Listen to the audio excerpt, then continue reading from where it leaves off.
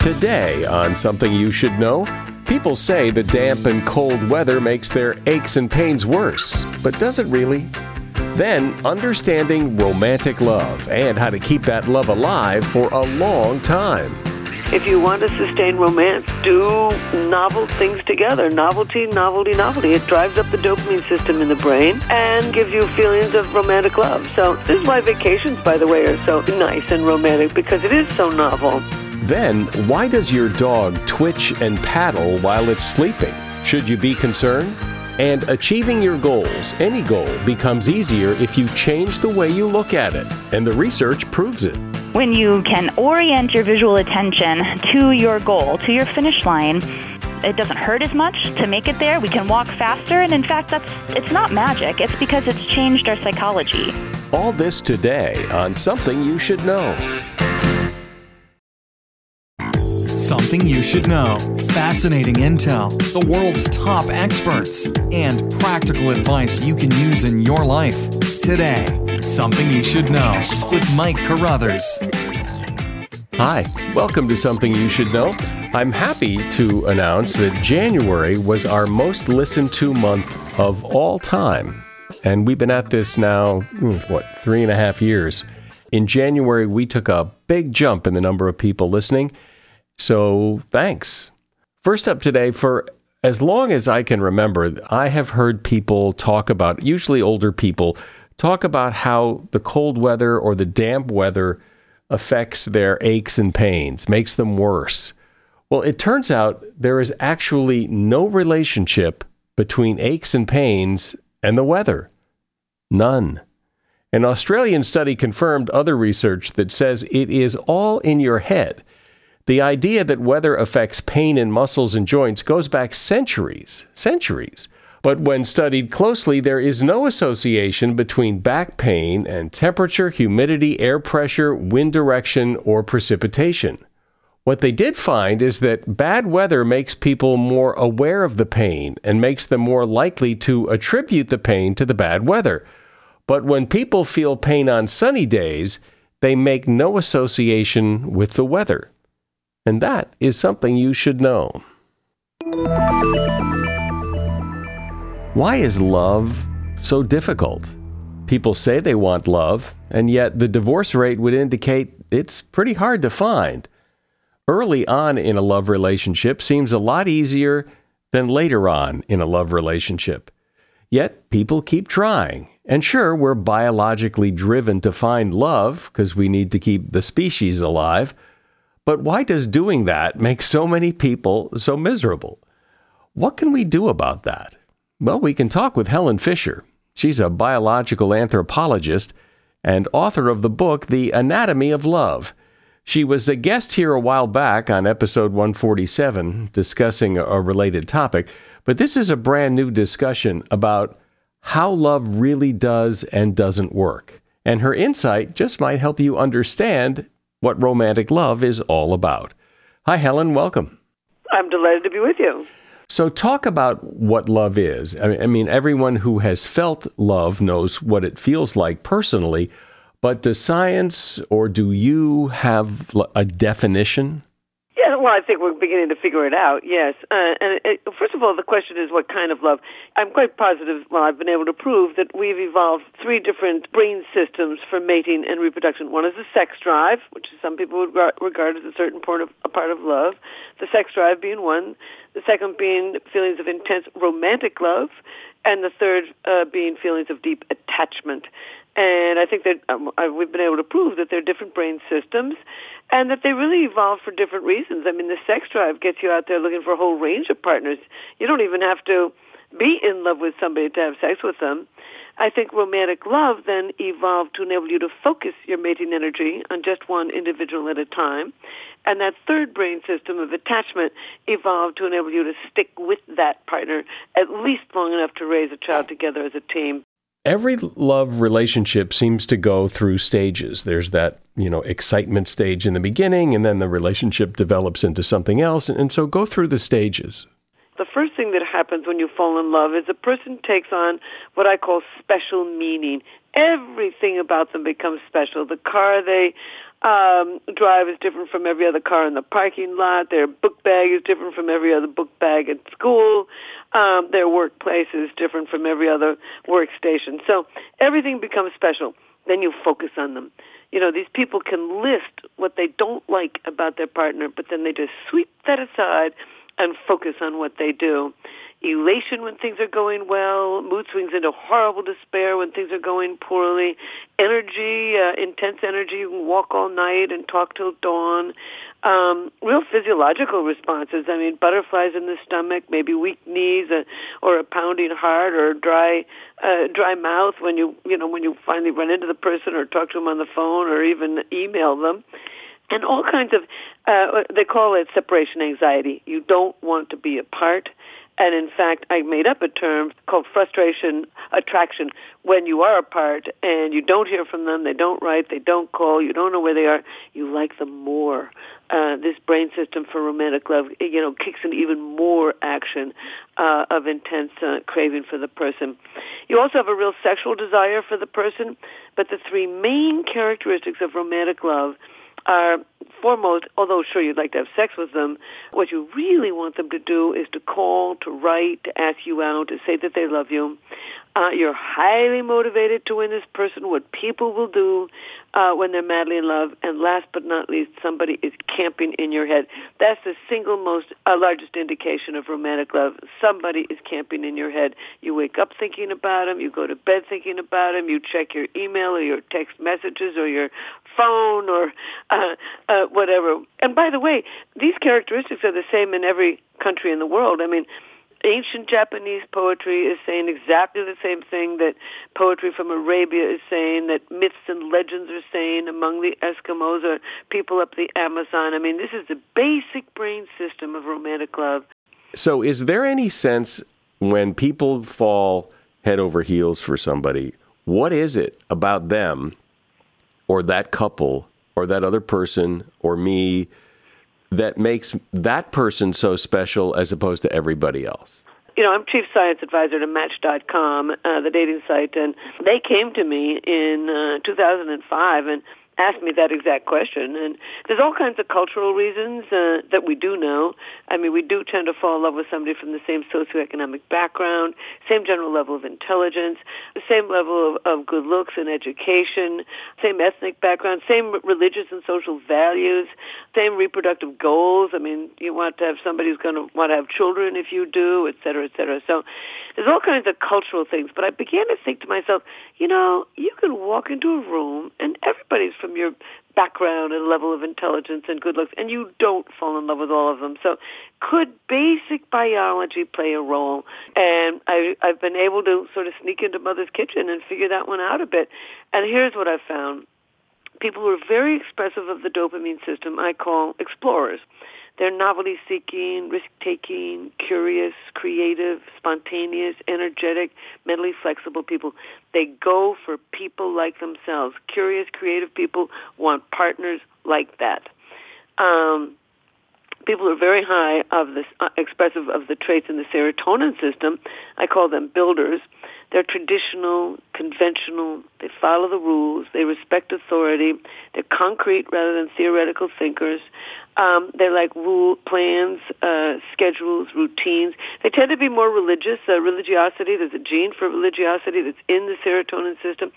And they also go for people like themselves. I think a good example is Mike Pence or Mitt Romney. They've married somebody who's very traditional as they are.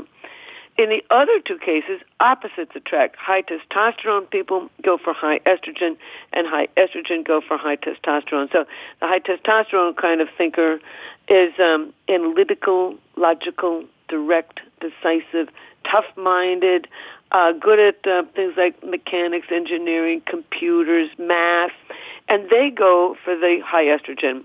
I call them negotiators. These people tend to be they're contextual, long-term thinkers. They can deal well with ambiguity. They're imaginative. They've got very good people skills. They're good at reading posture, gesture, tone of voice, etc.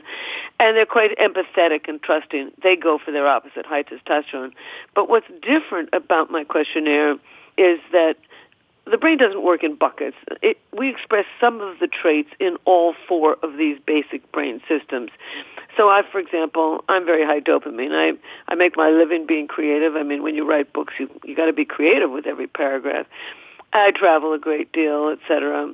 And my boyfriend is the same. And so bottom line is, in the dopamine scale, we're very similar, and that works very well. He's very high testosterone, and I'm very high estrogen. That also works very well because those are natural matches. He's higher on the serotonin system, so he's better at following the rules, at respecting authority, at making plans and schedules than I am. He's more interested in that. And really, I rather like that. So the bottom line is, as I said, 14 million people have taken this questionnaire, and I've studied 100,000 of them. No two people answered those 56 questions the same way. But there's patterns to nature, there's patterns to culture, and as it turns out, there's patterns to personality and patterns to mate choice. Okay. We're talking about love today. We're talking with Helen Fisher, who is a biological anthropologist, and the name of her book is The Anatomy of Love. So, Helen, you say there are patterns to mate choice, but do these patterns to mate choice result in a mate who is also compatible in the long run? In other words, yeah, you may be attracted to someone initially, but does that necessarily mean it's a good match for the long run? Well, you'd have to discuss what the word good is. I mean, I would say a good match is people who are happy with each other, want to be there, want to get home, want to keep laughing, want to make love, want to go on vacations together, want to build a life, want to cooperate with her family and his family, etc. But I actually do know we have stumbled on what happens in the brain when you are in a happy partnership. We put some people in the brain scanner using fMRI who kept coming into the lab. These were people in their 50s and 60s, and they kept on saying, I've been married for 21 years and I'm still in love with him or in love with her. Not just loving, but in love with the person. So we didn't know. I mean, Americans don't believe you can remain in love. So we put them in the machine, and sure enough, we found activity in basically the same brain regions as among those who had just fallen happily in love and were very young. But this is what we found about happiness. There's all kinds of cultural, psychological reasons to get happy, stay happy. I mean, don't show contempt, don't threaten divorce, listen actively, compromise, all those kinds of, all good. But this is what the brain says. We put these people who are in long-term love into the relationship in two places, in China and in the United States. And if you score high, we give them a lot of personality questionnaires before we put them in the machine.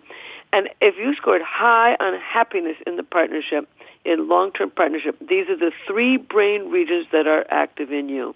A brain region linked with empathy, a brain region linked with controlling your own stress and your own emotions, and a brain region linked with what we call positive illusions, the ability to overlook what you don't like about somebody and focus on what you do. And in fact, there's a huge brain region that is linked with what we call negativity bias. The brain is built to remember the negative. And when you're madly in love with somebody, activity in that brain region reduces. So those are the three basic brain regions in a long-term happy partnership that are associated with happiness. Well, you said at the beginning, that you know, when you're madly in love, you can list all the things that are wrong with your partner, but you hide that away, and right. and what comes later is you pull that list out and focus on that. And so you're saying that some people don't pull that list out. Exactly, or they know how to handle it. Now, for example, I used to have a boyfriend who was very slow. Oh my God, he walked so slowly, he talked so slowly.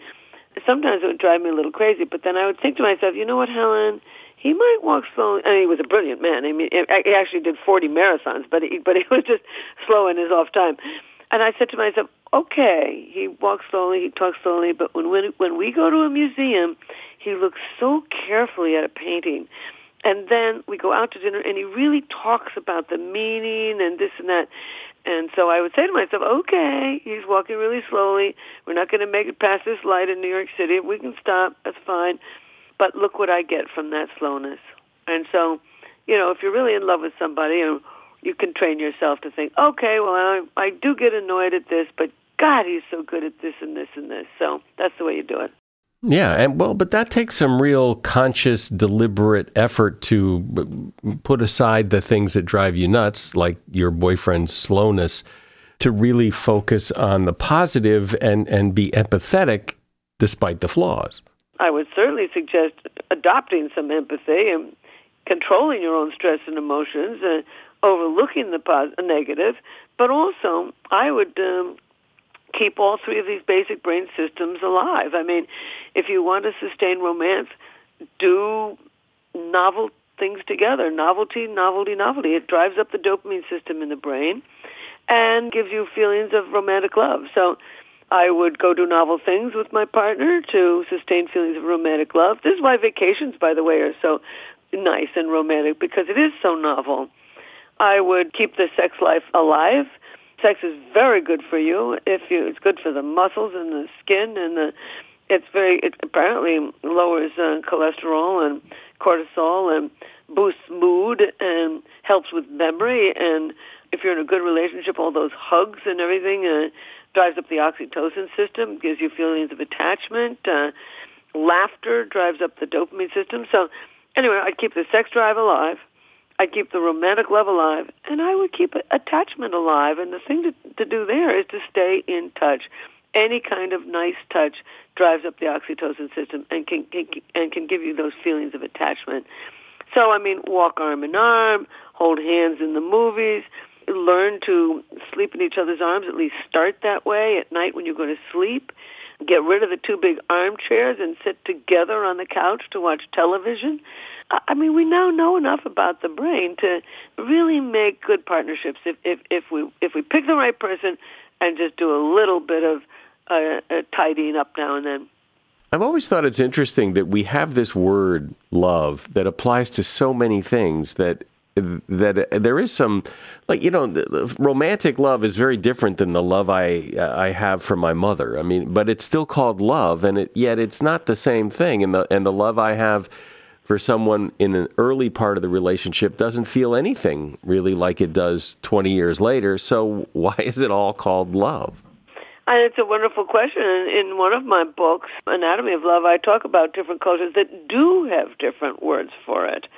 Well, we have the word romantic love, and we have the word sexual love, and we have the word feelings of deep attachment and commitment. So there are some different words, but I agree with you that it is sort of amazing. You know what? I and my colleagues are among the first people who really studied love. And I started it, in the 70s. I mean, when I wrote my first academic paper on romantic love, one of the 4 reviewers said, you can't study this. Love is part of the supernatural. And I thought to myself, this is bizarre. This person's a scientist. Anger is not supernatural. Fear isn't supernatural. Startling isn't supernatural. Disgust isn't. We know the brain circuitry for that. Why wouldn't there be brain circuitry to this powerful mating drive to love somebody? But at its core, isn't it just that? It's it is a powerful mating drive to keep going, to have children so they can have children so they can have children. Well, it evolved, I think, largely for reproduction. Bottom line is, we came down out of the trees. We began to stand up on 2 feet instead of 4. Females began to have to carry their babies in their arms instead of on their backs. A chimpanzee just walks along with her baby on her back. When you're walking on 2 feet, you've got to carry it in your arms, and I don't see how a 4-million-year-old woman would have been able to carry the equivalent of a bowling ball in one arm, a squirming bowling ball in one arm, and sticks and stones in the other arm, and feed and protect herself. So pair bonding, or forming a partnership, began to evolve in women and in men. I don't see how a man 4 million years ago could really protect a harem of females or even feed them, but he could protect one. And together we evolved all kinds of brain systems that support pairing up to rear our babies. And one of them is a real drive, or romantic love is a drive. It comes from the most primitive parts of the brain. It's a drive. It's going to be around as long as we're a species. Modern technology can't kill love. I mean, modern technology is changing courtship, but it's not changing love. And we also evolved, jealousy and abandonment rage and feelings of deep attachment, and then all kinds of cultural mechanisms, marriage, divorce, rings and churches, ceremonies, and all kinds of things. But the basic brain system, yes, evolved for reproduction. And on we go. And on we will always go. Well, I think it's always interesting and important to have these conversations because we all want to understand love better. We all want to do it better. And the more we understand, perhaps the better we can do. Helen Fisher has been my guest. She is a biological anthropologist, and her book is The Anatomy of Love. You'll find a link to her book in the show notes. Thank you for being here, Helen. Well, thank you. Every goal you set for yourself starts with the best of intentions, and yet so often goals are never reached. What happens? Lack of willpower, discouragement, or are there other forces at work you may not realize? Emily Balcetis is an associate professor of psychology at New York University, and she's really explored this. She's author of a book called Clearer, Closer, Better: How Successful People See the World. Hi, Emily. Welcome to Something You Should Know. Hi, nice to be here. So it would seem anyway that goals fail because people just don't stick with them for whatever reason. Maybe they decide they really don't care, or it's too hard, or why? Why? I don't think that the problem is that people don't care. I think by the very fact that we do continue to set goals throughout our life and that we might feel disappointed in ourselves from time to time at being unable to meet them means, in fact, that we do care. It's just that the strategies we are often using to pursue those goals perhaps aren't the right ones, and we may not be aware of what's getting in our way. But don't you think, too, that sometimes people say things like, I'm going to lose weight or I'm going to exercise more, or I'm going to do things because lots of other people are doing those things. But there's really no deep motivation internally to do them. It's just that that's what other people say and that's what you're supposed to do. And the doctor says you'd be healthier if you did them. But yeah, maybe, but I still don't have that, whatever that is, to really do it. That's part of the problem, for sure, is that maybe we're externally motivated rather than internally motivated. Somebody told us that we should do it, but we're not really certain we're on the same page with that prescription. And that can be challenging because we may not have that internal drive that's going to help us overcome obstacles. But that's only part of the problem. There are things that we really do care about that despite that internal motivation that we have, we still can't figure out a way forward. And I think a lot of that has to do with the fact that we perhaps don't realize what all the challenges are that stand in front of us as we're setting off on our journey or even as we're in the middle of it. So how do you fix that? How do you change that thinking so that you have a better chance of succeeding? One of the first steps that we took when we were studying people's exercise habits was trying to figure out, well, what might be some of those unknown obstacles that people are facing. And what we discovered in our research in my lab is actually it's not just what we're thinking and what we're telling ourselves. That's part of the problem too. But it's literally when we're looking at the world around ourselves that we're looking in a way that perhaps doesn't serve our best interests. We might be seeing the world in a way that stacks challenges against us, and we don't have an awareness of that. And so if we don't know that that's part of the problem, we also don't know that could be part of the solution.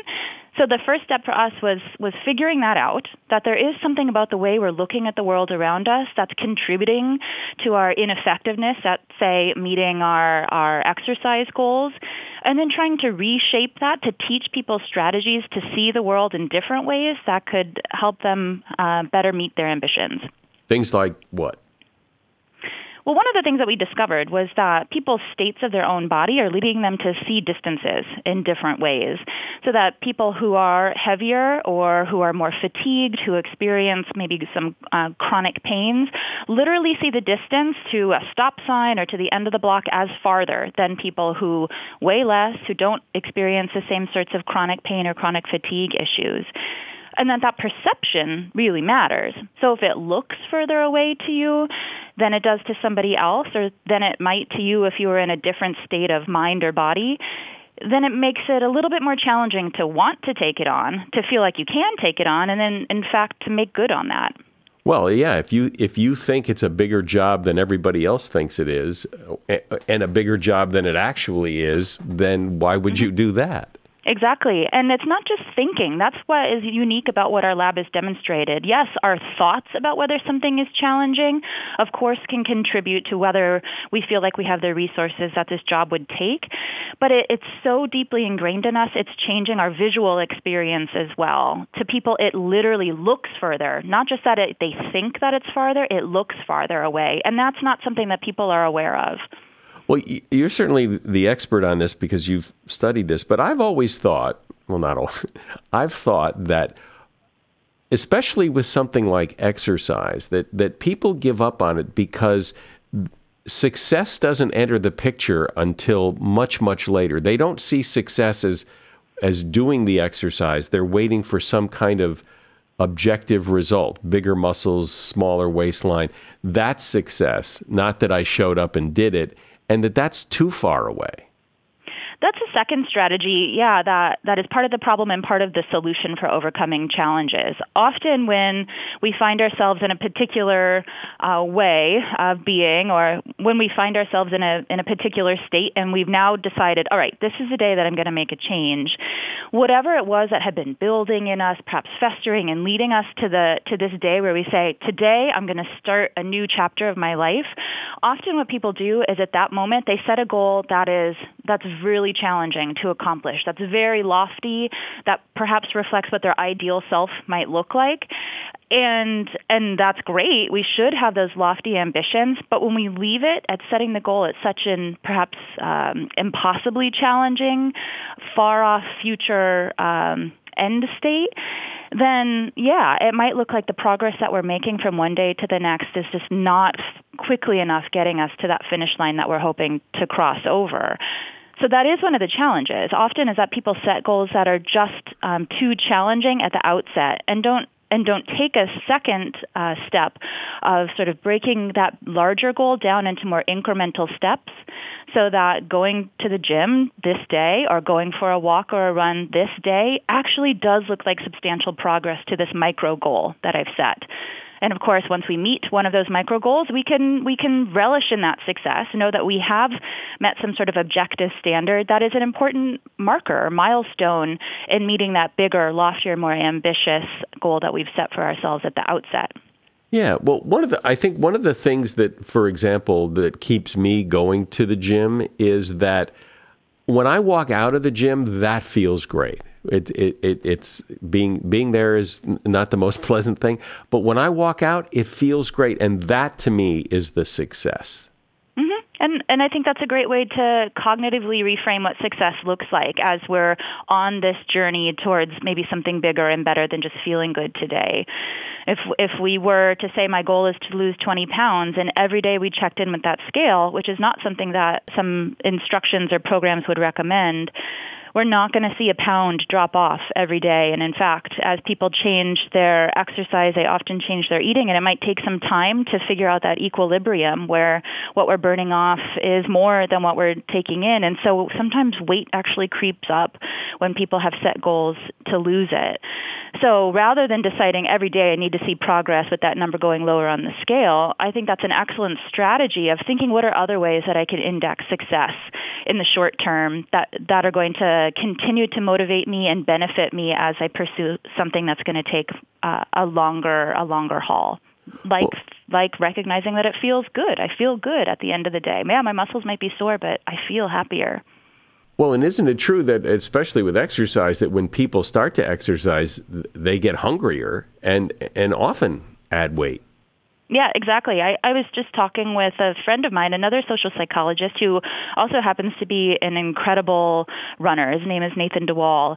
And he was telling me that when he first started, going from hardly being able to run a few miles without feeling incredibly winded to being able to run 135 miles through the desert and up mountains, how did he get from that start to that end state? Well, he started off by actually gaining a lot of weight because he didn't realize how metabolism changed changes, how hunger changes as you start to exercise more.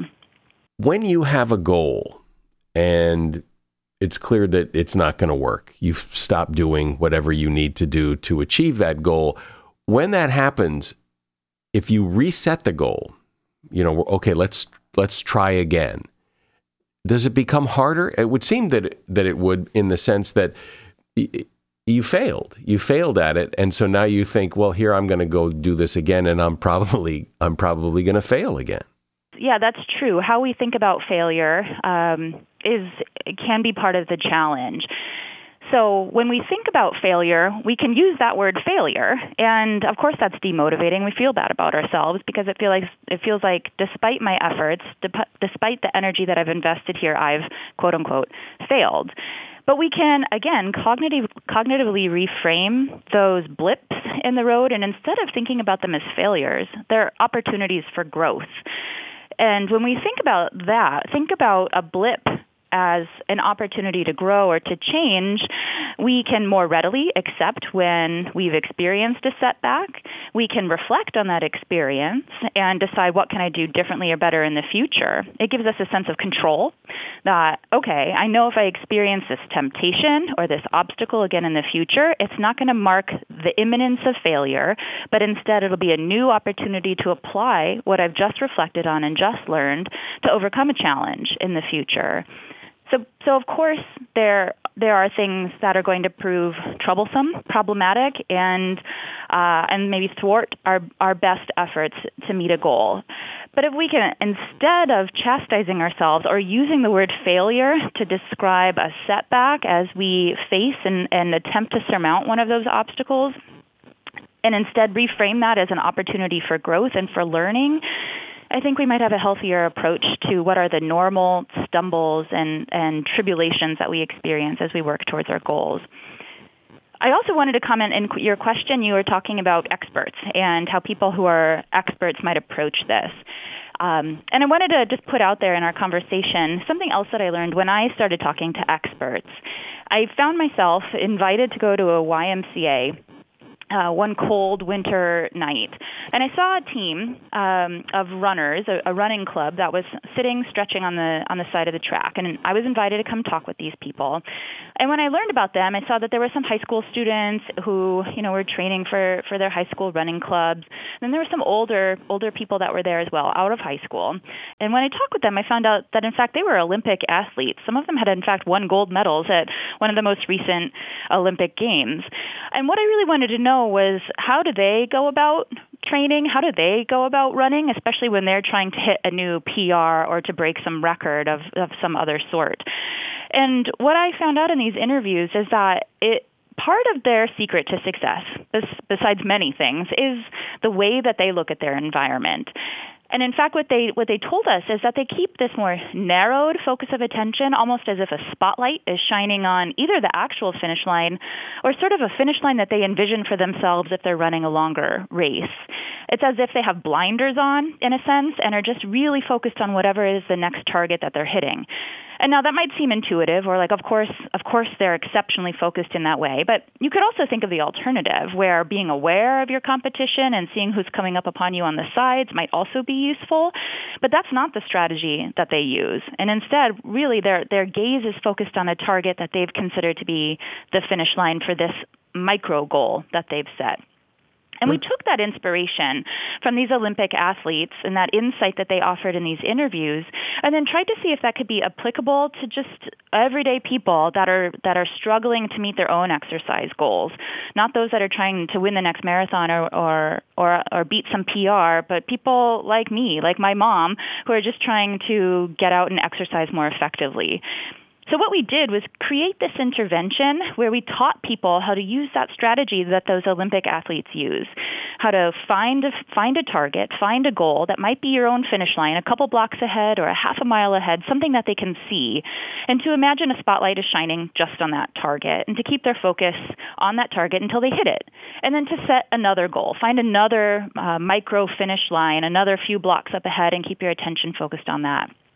And we compared the effectiveness of that strategy for exercising against what people just naturally do. We told them, look around the world as you would want to, as you normally do.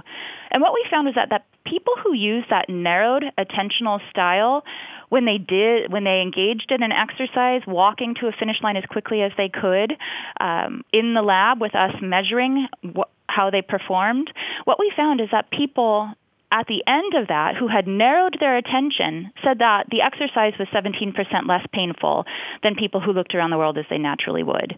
The distance was exactly the same. The exercise was exactly the same, but when they changed their approach to looking at their environment, it didn't feel as bad on their bodies. It didn't hurt as much.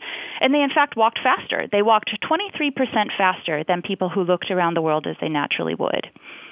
So what you're saying, if I hear you correctly, is that the secret is to keep your mind on the goal rather than, oh, this hurts or this is hard or this is painful, that instead you're keeping your thoughts focused on the goal. When you can orient your visual attention to your goal, to your finish line, it doesn't hurt as much to make it there. We can walk faster, and in fact, it's not magic. It's because it's changed our psychology. When it feels like that distance or looks like that distance isn't going to be as far, we don't judge the exercise to be as difficult in prospect, and we believe in our own ability to surmount that challenge to a greater degree. It changes our own psychology in a way that can promote more efficient activity. We, in fact, took that intervention that we had tested in our lab, and we taught it to more people, hundreds of more people, and asked them to try to use that strategy, that eyes on the prize strategy, for the next week. We're not there in their ear telling them, reminding them about this strategy. Whether they believed in it or not is up to them. Whether they would choose to continue to use it was up to them. But we said, if you do happen to go out on a walk and you use this strategy, send us a screenshot of your app telling us how far you went and how long you walked and how many steps you took. And what we found is that people said it's a little bit more challenging to do this thing that we had instructed them on, to narrow their attention compared to just letting them look around as they naturally would. But they were no less able to go out on walks. And in fact, they went on 20% more walks the following week than people who just looked around the world as they naturally would. They walked more often using this strategy that they acknowledged was a little bit more challenging than what they had already been doing. And on each of those walks, they walked 50% further distance. So instead of a mile, they walked 1.5 miles. And they took 85% more steps. If you're counting your steps and looking at, did I hit my 10,000 steps a day marker, in each of those walks, they took 85% more, almost double, like just a bit shy of double the number of steps in each walk that they took.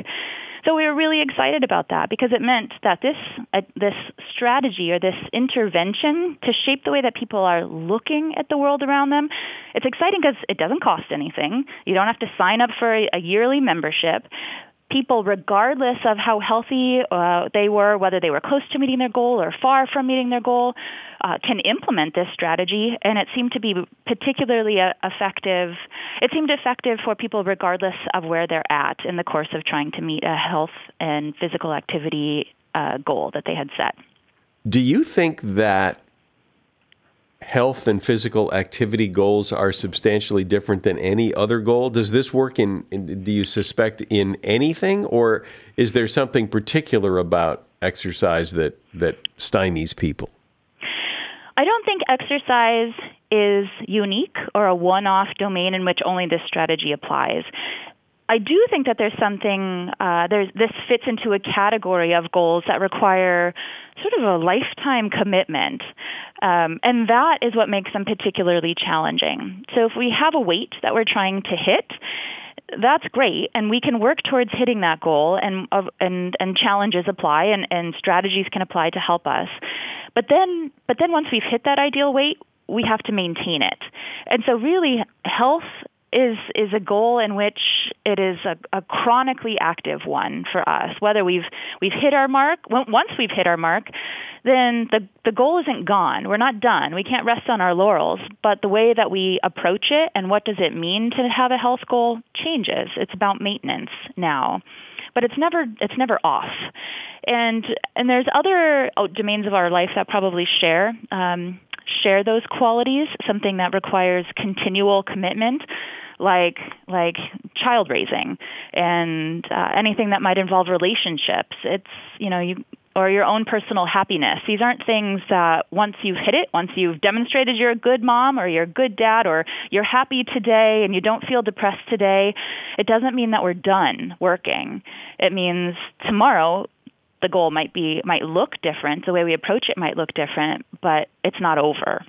Well, when you think about it, when you're trying to reach a goal, there is that tendency to kind of focus on how hard it is and how painful it is and the sacrifice. And it's interesting to hear that if you focus more on the goal, it just simply makes it a lot easier. My guest has been Emily Balcetis. She is an associate professor of psychology at New York University, and she's author of a book called Clearer, Closer, Better: How Successful People See the World. And there's a link to that book in the show notes. Have you ever watched a dog, your dog, when it's sleeping, and it seems like it's running in its sleep, or it's paddling, or it's twitching, and you probably think your dog is dreaming about something fun, like running or catching a frisbee or swimming. And according to research, that is exactly what it is. It's most common in very young and very old dogs. That's because there's part of the brainstem in a dog that has these two switches that regulate movement during sleep.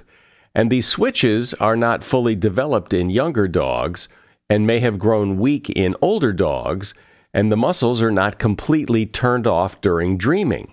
So the animal starts to move. It's nothing to be concerned about unless you think your dog is actually having a seizure. And the way you tell the difference is if your dog is dreaming, these movements are usually brief, less than 30 seconds, and intermittent. When a dog has a seizure, the limbs of the dog are rigid, stiff, and the movements are more violent. And that is something you should know. We have grown the audience for this podcast by leaps and bounds, and almost exclusively by you and other listeners sharing it with people they know. So keep up the good work.